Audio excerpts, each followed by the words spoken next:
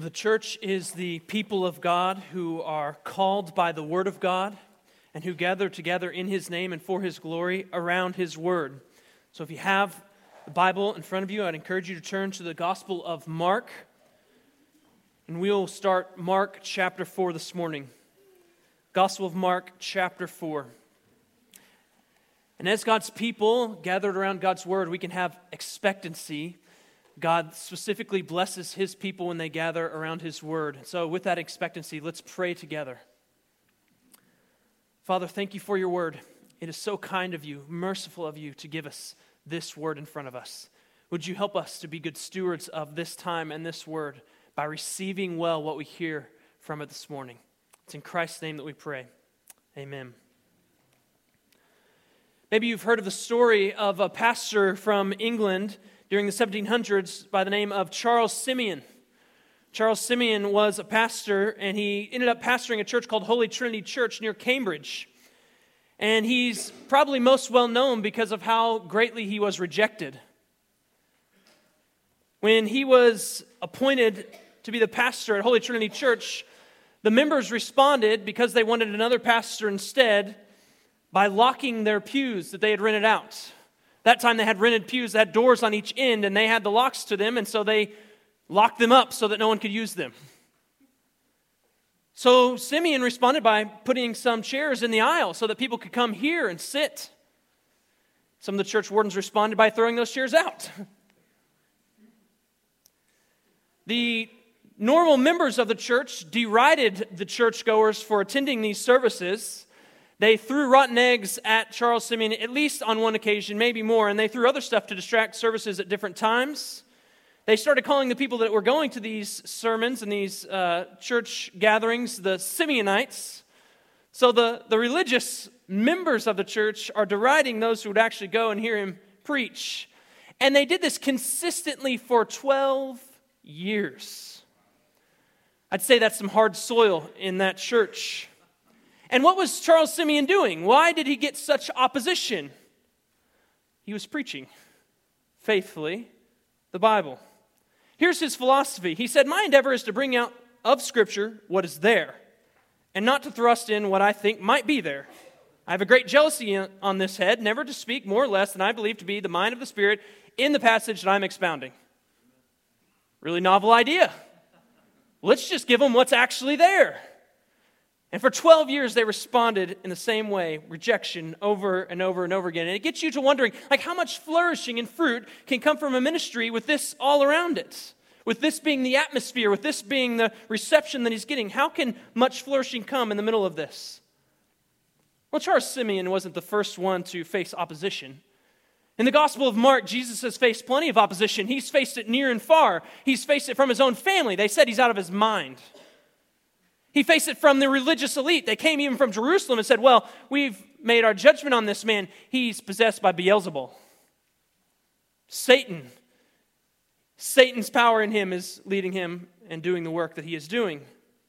Even the crowds that came around him, surely many came to hear him and to see him heal, but likely not many of them believed. He only had a small, loyal following of 12 kind of ragtag people that would have been on the B team of almost any other team in the world. And in the middle of that, Mark drops us a parable. The parable of the sower. In his gospel, he drops this parable so he can help us see that God will accomplish his purposes in the midst of rejection, opposition, and obstacles. That the kingdom of God will advance even in the midst of rejection, opposition, and obstacles. You see, this parable may have a lot more to teach us than that, but it certainly doesn't teach us less. That the advancement of the kingdom, it's going to come, and it may be subtle, it may be even mysterious in its nature, but it's there nevertheless. So again, Mark is going to serve us up a sandwich. He does it with this parable here. He starts with the parable itself as he describes it to the crowd. Then he's going to give the interpretation, kind of the purpose of the parable, and then he's going to revisit it, interpreting it for us. So he gives us another sandwich for us to digest. Verse 1 and 2 of chapter 4, he says this: "He began to teach beside the sea, and a very large crowd gathered about him, so that he got into a boat, and he sat in it on the sea. And the whole crowd was beside the sea on the land. And he was teaching them many things in parables, and in his teaching he said this: Now, in the middle of this gospel, Gospels are a unique genre of the Scripture, right? They're historical, they're biographical, but they're also theological. They're these interesting way of writing dropped into the middle of the Scripture. And in the middle of these Gospels, there's also other genres of literature. And here's one right here. There's a parable.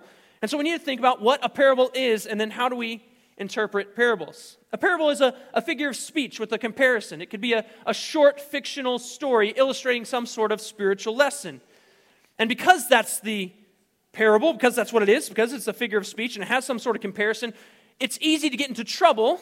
So we need to think about how can we interpret these rightly.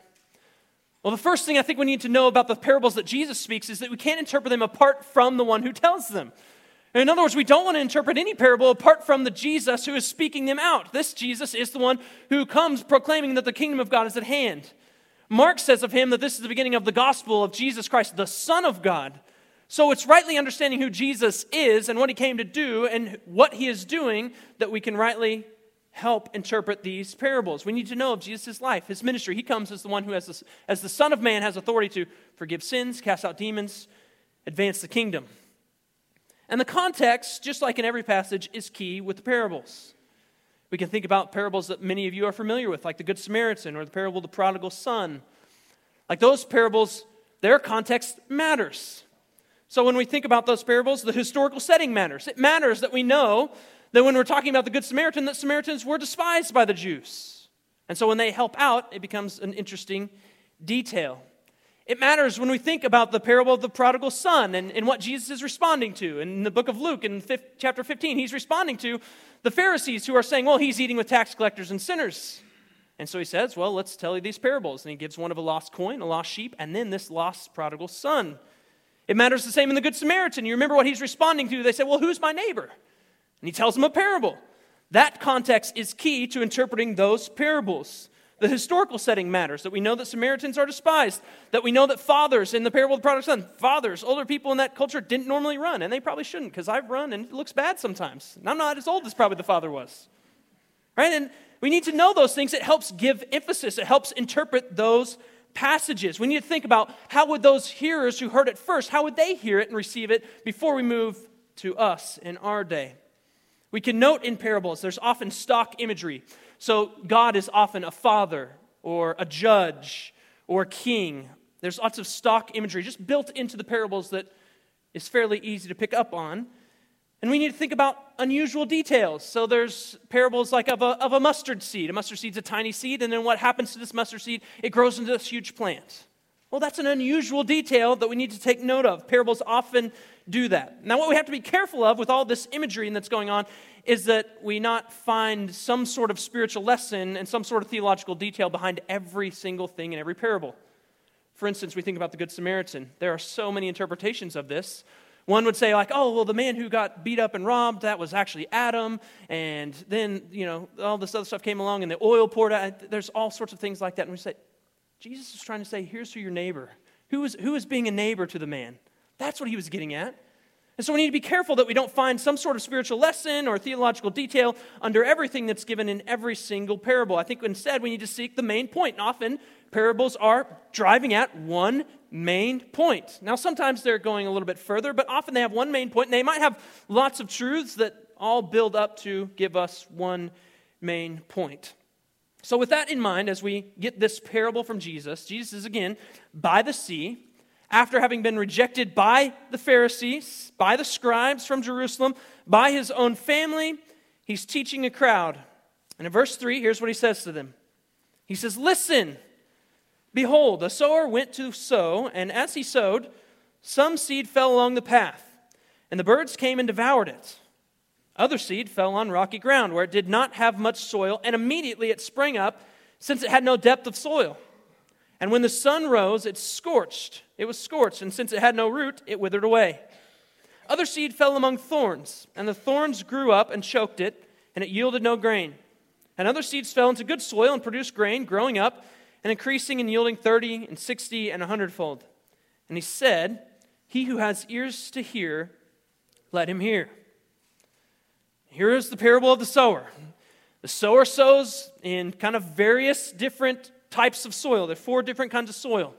There's one that's along the path that a bird comes and swipes up, or birds come and swipe up. There's rocky soil that it initially rises up but then scorched by the heat. There's thorny ground that it rises up and then it's choked out. And then there's good ground where it rises up and it is fruitful. Now, in all of these soils, there's not some unusual detail here to take note of. Right? All the soils are given essentially the equal amount of time, equal amount of attention, and the end is what you'd expect. All right? If you plant in rocky soil, it grows up, it's not fruitful. You plant along the path and a bird swoops it up, well, that's an expected outcome. You plant in good soil, an expected outcome is that it would grow and produce some fruit. And so there's nothing interesting there, but really when you look at this, there are only two results that matter to anyone who actually sows. There's unfruitful and there's fruitful. 3 of the soils prove unfruitful and 1 proves fruitful. And so there's really 2 results to all of this sowing. And kind of a mini sandwich for Mark in the midst of this is that there is on either side of this parable 2 commands. The same command on each side, bracketing it. Verse 3, he says, listen. In verse 9, he says, he who has ears, let him hear. Indeed, another translation for this is to say, one who has ears had better listen. Right? This is all the crowd gets from Jesus on this parable. He leaves them with what they need. Here's the parable of the soils. Listen. If you have ears, pay attention. Hearing is essential for following Jesus. It's essential for discipleship. Jesus is one who came teaching. In other words, he came with words to be heard, to be received by those who are listening. It's characteristic of his ministry. He began his ministry in Mark chapter 1:15, proclaiming, the kingdom of God is at hand. Repent and believe. He's speaking words. He's teaching. So those who want to be part of the kingdom, those who want to be followers of Jesus, who want to be his disciples, have to listen. They have to hear from Jesus, and that's his plea in verses 3 and in verse 9, is that we listen. Jesus is not followed where he is not heard. And so we have to listen up. And that's what he says to the crowd. Listen carefully.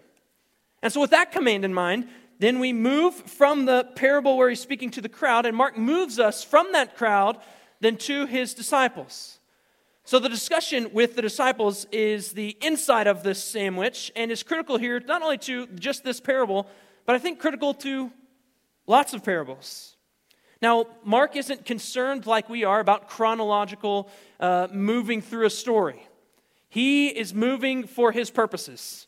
And so likely what he's getting ready to say in verses 10 through 12 and 10 through even 20 was said at a later time, not beside the sea, but he doesn't mind. He's dropping it in there for us to help us. And so he gives us this private discussion here to help us in verse 10. And it says, when he was alone, those around him with the 12 asked him about the parables. So Jesus is not with the crowd anymore. These words are not for the crowd. They are for his disciples, the 12 and some others, those who are also around them, some other followers who are faithful, it seems, to Jesus. Those who were rejecting Jesus, those who merely came to see the show about Jesus, weren't present. They didn't get this interpretation. Jesus says this in verse 11, to you has been given the secret of the kingdom of God. But for those outside, everything is in parables. So Jesus is giving them, here's the purpose of the parables. And there's a purpose. To you it's been given. To those outside it's just in parables. So in other words, parables do 2 different things. They reveal and they conceal. Different audiences, insiders, outsiders, different results. Some things are revealed. The secret of the kingdom is revealed. Some it is concealed. To his followers, Jesus reveals. He gives the secret of the kingdom of God, he says. And the secret of the kingdom of God is the truth of God that's only available by revelation. In other words, these guys didn't earn it. They didn't deserve it. They couldn't attain it. It was given to them. They couldn't just come to this knowledge by natural means. They couldn't study hard enough. They couldn't have written down the parable and went on their own and studied and figured these things out. Jesus had to give this to them. To the insiders, he gives the secret. It's knowledge that's received, and it's received by faith as a result of hearing. In other words, the knowledge that Jesus is giving isn't just leading to less ignorance on their part. It's leading to further following, further loving, further worshiping this Jesus. For those outside, as opposed to those inside, the followers and those who hear by faith, here's what Jesus says of them in verse 11, that they don't get this secret. He says, for those outside, everything is in parables. In other words, that secret of the kingdom of God is concealed. When they hear it, they only hear a story. They only hear a comparison. They only hear some knowledge coming through. Maybe they hear a moral lesson. They don't hear the secret of the kingdom of God. They hear words from a man, not knowledge and truth from the Son of God. That's what's going on. And the outsiders are various in the Gospel of Mark so far. We have the religious elite, the scribes, the Pharisees. They would be on the outside. They've rejected Jesus. We have Jesus' own family. I think he's out of his mind. They're not listening to his parables in the same way. Those are the outsiders. The crowds, at least in parts, are outsiders. These are the people that are hostile to Jesus. And to those outsiders, the parables conceal. They don't reveal. And so it makes us think, well, is Jesus telling parables to intentionally hide truth? To which Jesus, I think, answers, verse 12. He says, to those outside, everything is in parables, so that they may indeed see, but not perceive, and may indeed hear, but not understand, lest they should turn and be forgiven. Now, Jesus is quoting from Isaiah chapter 6 here. If you remember the story in Isaiah chapter 6, Isaiah sees this vision after King Uzziah dies. And he sees the Lord on his throne, high and lifted up, and the seraphim around him, and they're crying out, holy, holy, holy is the Lord God Almighty. And Isaiah is commissioned in Isaiah chapter 6. God asks, well, who will go for us? And Isaiah says, here am I, send me. And then God gives him his commission. And what's his commission? It's listed here in verse 12. It's not a great one. You're going to go and tell people that they are indeed going to see but not perceive. They're going to hear, but they're not going to understand. That's his commission. You're going to go to a people that's going to be hard-hearted. They're going to reject you and your message. And actually, it seems as if it's going to further harden them. They're not going to listen to you. And Isaiah is in the midst of a people who'd been unwilling to respond to God for a long time. They had the law and they'd rejected it. They walked in their own way. Prophets had come and they'd rejected and despised them. Isaiah is going to do the same. They'd repeatedly rejected both the law and the prophets. They'd rejected, in other words, God himself. And they were hard-hearted. They were hardened against the Lord so much that they wouldn't listen to his messages. In Isaiah chapter 6, verses 9 and 10, it's quoted here by Jesus, is God handing them over to their rebellion, handing them over to their hard-heartedness. Isaiah's ministry is going to be a ministry that actually confirms the problem in their heart, confirms the hardness that's in their hearts. And so Israel, when Isaiah is ministering to them, is in a sad state. Israel is to be a light to the nations, and here they are, seeing but not perceiving, hearing but not understanding, not following after the Lord, not loving the Lord, not being a light to the nations. They were to be the nation that was to see the glory of God cover the dry land as the water covers the sea. And yet, they'd rejected God and cast off his reign and his rule. They were not accomplishing this purpose. And so it makes you wonder, how? How is God going to accomplish his purpose through a nation that has rejected him? Through a nation that's going to be hardened against his message and his messenger in Isaiah. Well, the hardening of Israel didn't thwart God's purpose. Hopefully you know this. Isaiah spoke of one who was to come, and that came about. God's purposes went forward. Instead, even of being thwarted by the hardness of the Israelites' heart, God actually used them. They were part of his means to gaining his end. In other words, God calls Isaiah in the midst of hard-heartedness.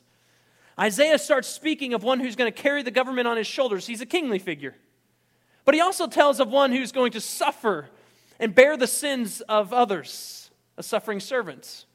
Fit the description of one you might know? Isaiah starts speaking of him.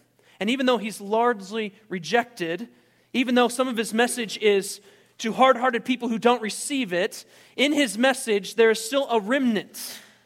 Though many of Israel rejected Isaiah and his prophecy, God saved a remnant.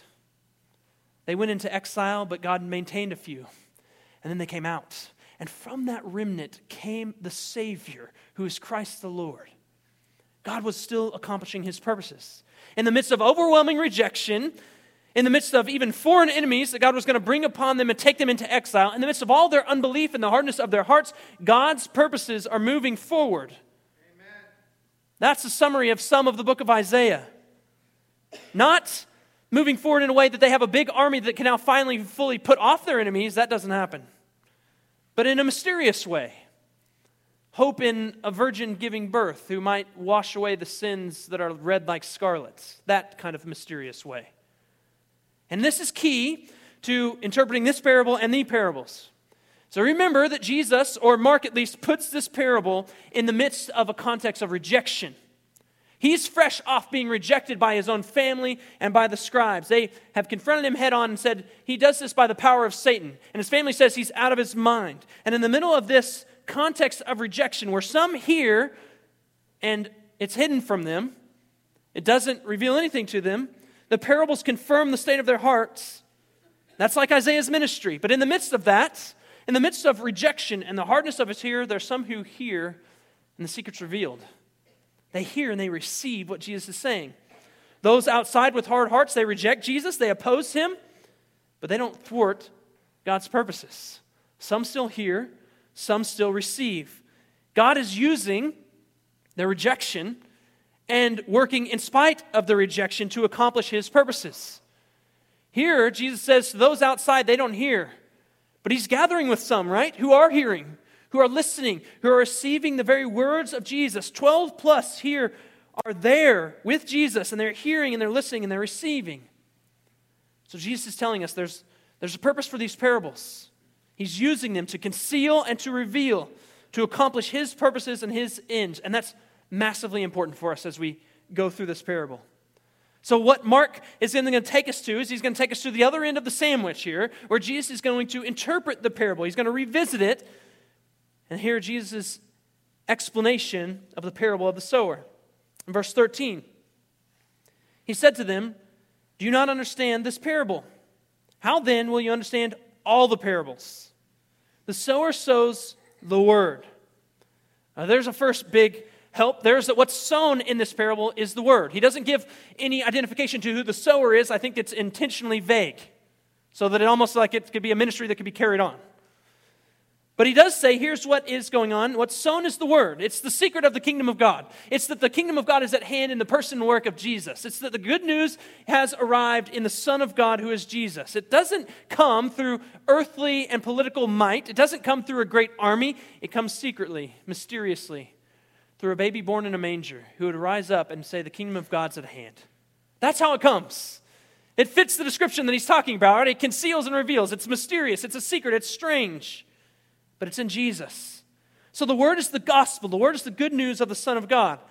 And because it's a word, it has to be heard. Notice the emphasis that Jesus is going to place on the hearing of this word. Verse 15. Says, "And these are the ones along the path where the word is sown.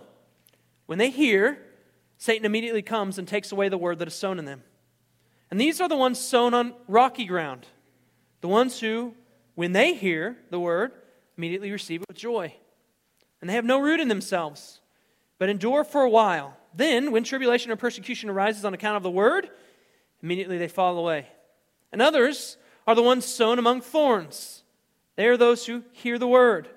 But the cares of the world and the deceitfulness of riches and the desires for other things enter in and choke the word, and it proves unfruitful." And what do you notice that you didn't notice in the first time when he spoke it? Right? Word is used 8 times this time. 8 times in verses 14 through 20, Jesus says the word is sown. 4 times he talks about it being heard. He doesn't use that earlier. And so there's an emphasis being placed here on hear, which is exactly how he sandwiched it in the first place. In verse 3 and verse 9, he said, "Listen, he who has ears, let him hear." So in other words, there's some emphasis that Jesus is bringing to what? To the hearing. To the hearing of the word. The different soils, and the reason that they're different is how the word is received, how it is heard. And so what we're not doing is we're not getting a lesson on soil science. Or we're not thinking about, Jesus is not trying to say, well, let's think about how they were trying to do agricultural practices in Israel. It's not what he's doing. He's saying the word was sown, and it needs to be received rightly. So he's not saying, well, let's look at the acidity level. Don't you do that in soils? Like, how acidic is it? what's its pH values or whatever. Like, he's not doing that. It's received differently because it's heard differently. And so he's using different soils to say that there's different ways that the word is sown into these different soils, and it's a different way it's received in general. So here's what you can expect when the word is sown. Here's a variety of examples. There are many soils then that we look at where the seed is sown unfruitfully, where the word is heard with less than saving faith, where people aren't holding on to it. It quickly fades away over time. He says there could be this no positive response at all. Maybe like it's sown along the path, where the enemy comes and swoops it up immediately and takes it away. Or Satan swipes the word. It's like as if it's in one ear and out the other. It's not even heard at all. That's what it's like. It wasn't taken to heart at all. It's as if it wasn't even spoken. Perhaps it's because the enticement and allurement of evil, that it doesn't even seem appealing to even give any sort of thought or attention to the word, because I'm giving all my thought and attention to this thing over here, wickedness and evil, is more compelling. That's kind of like the word sowed along the path. Or there might be an immediate positive response. Do you see that one? There's no lingering. It's sown and it immediately, Mark says, rises up. Just reception with joy. No lingering at all. No holding back. Coming just as I am before the Lord. Popping up immediately. But what happens to this reception? What happens to this immediate growth? Proves to be false. Proves to be unfruitful. Because it doesn't last.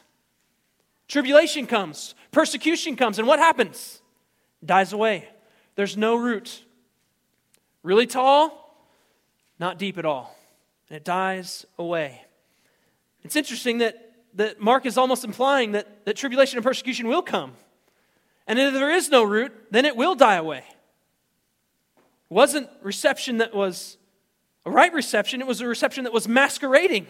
That not only didn't linger when it was received, but didn't linger when it was time to leave. When persecution came and said, I'm done with this. And laid it aside. Or, there's another kind of soil. There might be some genuine interest. Some agreement with the word. Initial reception. But then that reception fades over time. Gets choked out by other things.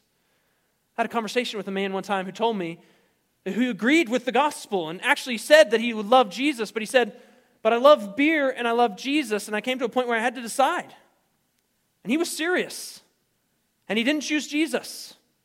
That's the cares of the world. That's the third soil, where he's going like, there's a couple other things that seem compelling to me in this world. Jesus is one of them, but there's a bunch of other ones too. And he chose the wrong way. There's the slow pull of earthly power or earthly influence, or he says the deceitfulness of money. And that can grow up alongside this initial reception and lead to, once again, unfruitful sowing. And it can be really subtle. Likely you've heard this among our culture. This seems to be prevalent in our time, where people agree with Christianity and the gospel and actually aren't against it at all, or probably for it as much as it can be, but say something like, but I'll get to that later. Right now I want to have fun. Or right now I want to do this. We'll get to that later. That could fit into this setting of the soils. And all three of these ways of receiving, of hearing the word, are completely unfruitful. The soil is different, but the end is the same. There's no crop, there's no harvest. And for a sower, that's devastating. So these three soils reveal all sorts of obstacles. Right? If Jesus is talking about, here's how the word's going to be received, here's how the kingdom's going to advance, we're going to sow the word, we have a big problem. Three soils are fruitless. There's a vicious enemy who is actively trying to prevent the word's work. There's tribulation and persecution that's sure to come that's going to choke out some. There's the cares of this world, the deceitfulness of money. They're going to rise up too. They're going to put a stranglehold around some. So in other words, it seems as if there's three soils, they're all fruitless, and there's a lot of fruitless sowing. Jesus was rejected by those who were near him. He's rejected by those who are far away from him. There's all sorts of rejection surrounding the Son of God and his ministry. But he looked around and he saw some and he said, here's my family. The hard, the unfruitful soils are many. But they are not all. Verse 20 speaks of one last soil. But those that are sown on the good soil are the ones who hear the word and accept it. And they bear fruit 30-fold and 60-fold and 100-fold. The reception in the good soil is different from all the other soils. The hearing doesn't seem to be careless or inattentive. The word is heard, he says. It's accepted. It starts bearing fruit. And so right in the middle of a seemingly fruitless field, the harvest starts to come in. The hearing is good. It's different. Now, up to this point, if you're the sower, you're really frustrated. The sowing seems to be fruitless, and this is a fruitless field. Perhaps you would think about burning the field and going to another. Let's start over with someplace else. Seems like your sowing would have been somewhere between a waste and a complete tragedy, up to verse 20. Still, you read verse 20, and you're like, well, 1 out of 4 doesn't seem very good. 1 out of 4, it lands on good soil. That's not great. But look what happens in this good soil. From the good soil, he says, here's what happens. It starts bearing fruit 30-fold and 60-fold and 100-fold. Now, that's a unique detail to take note of. From everything that I could find, a normal crop expectancy could have been anywhere from 3 to 8. So that would have been good from 3 to 8. They said that 30 is not unheard of, but it would be a really good harvest that year if you got to 30. Some people said 30 was miraculous. Either way, let's put that on a scale. If 30 is good, think about 60. Think about 100. These, at least 60 and 100, are miraculous. Divine works of God, only given by God, only by the work of God. They're not small harvests. They are not small fruit. This is a large abundance of producing and fruitfulness in this good soil. So here's what's going on. We have 3 soils, and they're all unfruitful, and one soil that is fruitful, but it's not just a little bit fruitful, it's a lot fruitful. It's very abundant. So right in the middle of 3 hard soils, the harvest isn't stopped. In fact, the harvest isn't even bad. You're not just counting up your losses and trying to figure out if we can break even. Like, we're not breaking even here. God is accomplishing his purposes here. In the midst of a field of rejection, a tremendously fruitful harvest starts popping up, and it's happening all over. There's good soil all over this field, and it starts raising all sorts of harvest. 30-fold, 60-fold, 100-fold. That's the secret of the kingdom of God. It's small. You can't even see it working. Then all of a sudden, this harvest is beyond what you can believe. It's a divine work of God. Jesus tells a parable. Many don't get it. Just a few do. To a few, he reveals. That does not seem like a strategy for success. But Jesus isn't interested in earthly strategies for success. Jesus is interested in establishing a kingdom. And he's going to do it in a way that's going to glorify the king of that kingdom. And he is not going to leave a few. He is going to bring with him a whole bunch. And he uses his way. In those few, the harvest starts to multiply. 30, 60, 100. Divine work of God starts working in normal soil. Good soil. It happens mysteriously, like a baby in a manger, like a mustard seed being planted, like 12 B-teamers being pulled in by this one Son of God and being taught and then sent out and turning the world upside down. That's how it happens. It happens through small towns, teaching by the sea, where you have to actually go out there because no one would naturally be there because they're in a wasteland. That's how it happens. It's a mystery. It's a secret. And here's what's going on. The kingdom of God is advancing no matter the opposition. 3 soils seem unfruitful. There's all sorts of rejection of the word that's sown, and yet here comes good soil, and it produces an abundance for the harvest. The kingdom of God advances, in other words, in the midst of rejection and obstacles. God is always accomplishing his purposes. So the question for us, is God accomplishing his purpose in you and for you? So Mark writes that we would get in on the secret. We don't have to be outsiders. We don't have to feel like outsiders. Mark wants us to be in on this. He gives us the interpretation. He says, here's what Jesus' word says. He's been telling us who Jesus is. He's the Son of God. He's been showing us who Jesus is. Here's what he can do. He has authority over all things. And then he wants to let us in on the secret so that we could be good soil and hear. Amen. And receive with faith. So how do we get in on this? What is he even emphasizing all through the parable? The question on how we get in on the secret is all a matter of how we hear. Different soils are different hearers, different ways of hearing. Remember, verse 3, listen. Remember verse 9, if you have ears, you need to hear this. Here's what he says. 4 times he says it in his interpretation. These are those who hear the word. We need to hear rightly. There is fruitless hearing, all sorts of fruitless hearing, but there's also fruitful hearing. It's hearing that receives it, accepts it, and starts bearing fruit because we trust in it so much that we couldn't do anything else. We don't have anywhere else to go. Where else could we go? This is the word. We're going to hold on to it. That's the hearing Jesus wants. There is hearing with faith, and there is hearing without faith. That's what Jesus wants us to ask. How are we hearing? Well, what kind of hearing are we bringing to what Jesus has to say, to his life, to his work, to his ministry? How are we hearing Jesus? It's not the first thing to get to in this parable, but I'm sure you've been waiting for this. Like, well, what kind of soil am I?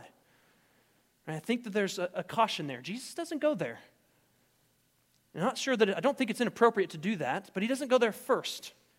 So let's put the parable, what he interprets it, how he interprets it first, and then let's take it from there and be cautious with that. I think it is appropriate to ask, though, what kind of soil are you? If you could place yourself on one of these 4 soils, which one would they be? Likely, if you're the first soil, you probably don't know it, because you probably have just tuned out completely. But maybe this is God's opportunity to listen for the first time. Where are you? What kind of soil are you? Reflect, think about it. Which soil fits your reception of the word? Do you find yourself in hard soil? Where maybe it seems right, but I got other things on my mind. Maybe it seems right, but I know that if it gets tough, I'm letting this one go. What kind of soil are you in? Has your hearing and your reception of the word been revealed, been exposed by the allure of evil, tribulation, persecution, cares of this world? Have you been revealed as fruitless? Are you hard soil? Here's the good news. Hard soil can change. Really mysteriously too. Amen. In a way that we don't even know how to explain it. Outsiders can become insiders. It happens all the time in the Gospel of Mark. Those who don't know the secret can receive it and have it revealed to them. Faith comes by hearing, hearing by the word, which is sown. It's not about putting the right fertilizer in your life or watering with the right technique or whatever everybody will say about this parable. It's about hearing the word with faith. That's what's needed. It doesn't take some sort of silver bullet or magic formula. It takes listening to God's word with faith. That is our encouragement. Listen with faith, because that's what's needed. That's why Mark writes that we would hear about the Son of God with faith. Amen. That we would believe on him. It takes hearing with faith. Hard soil changes and transforms all the time. The Apostle Paul wasn't always an apostle. He was once a man named Saul, and he was literally on a path because the word had been taken away from him how many times? And he was on a path to destroying all those who could even hear the word of God. And on that path, Jesus shows up and changes his soil. This time he hears with faith. Soil changes all the time. I think of John Newton. It said before he was 16, he had taken up and laid down his profession of faith. Before he was 16. Are you under 16 and have you thought, I believe, now I don't believe. I believe, now I don't believe. I believe, now I don't believe. I believe, now I don't believe. He did it 4 times. And then for a long time, he didn't become a Christian either. He didn't just like at 16, then I figured it out. No, at 16, he started getting on slave trades and working in the world and loving it. And it wasn't until God interrupted his life that the soil changed.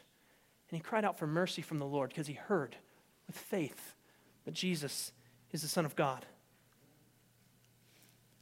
Charles Simeon, he had a hard soil at his church. 12 years. They're trying to get him out of there. That's a long time. He stayed 54. The soil was hard. He started turning because the word kept going out. He started discipling men. One was Henry Martin, famous missionary. Started working among college students as well. Ministries that we have today that are to university students, a lot of them have really strong connections with what he did in the 1700s. The word was sown. It was really mysterious. 12 years, it was fiercely opposed and rejected, but the kingdom of God advanced. And out comes a crop, 30, 60, 100-fold. Now look around. How many of us could say, yeah, I was hard soil, and I don't know what happened, but all of a sudden I heard and I believed, and now I won't let go of it because Jesus has the words of eternal life, and I have nowhere else to go. It's bearing fruit. Look around. Mark, he writes to us, sowing the word, still, that through this gospel, our hard-soiled hearts might receive with faith that Jesus is the Son of God. Hard soil is no hindrance to the Lord. It is no obstacle in accomplishing his purposes. He will accomplish his purpose. Is God accomplishing his purpose in you? Amen. Let's bow together in prayer.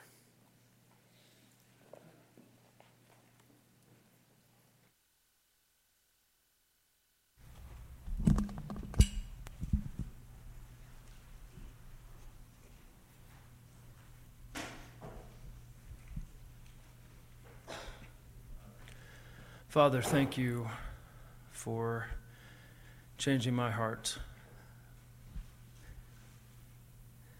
and letting me hear the gospel and believe it and turn from my sin and begin a life of following you, of fruitfulness. Certainly not perfection, but you have continually changed me and made me into a person who is more like you, and not describing something unique. God, that's the story of every single Christian.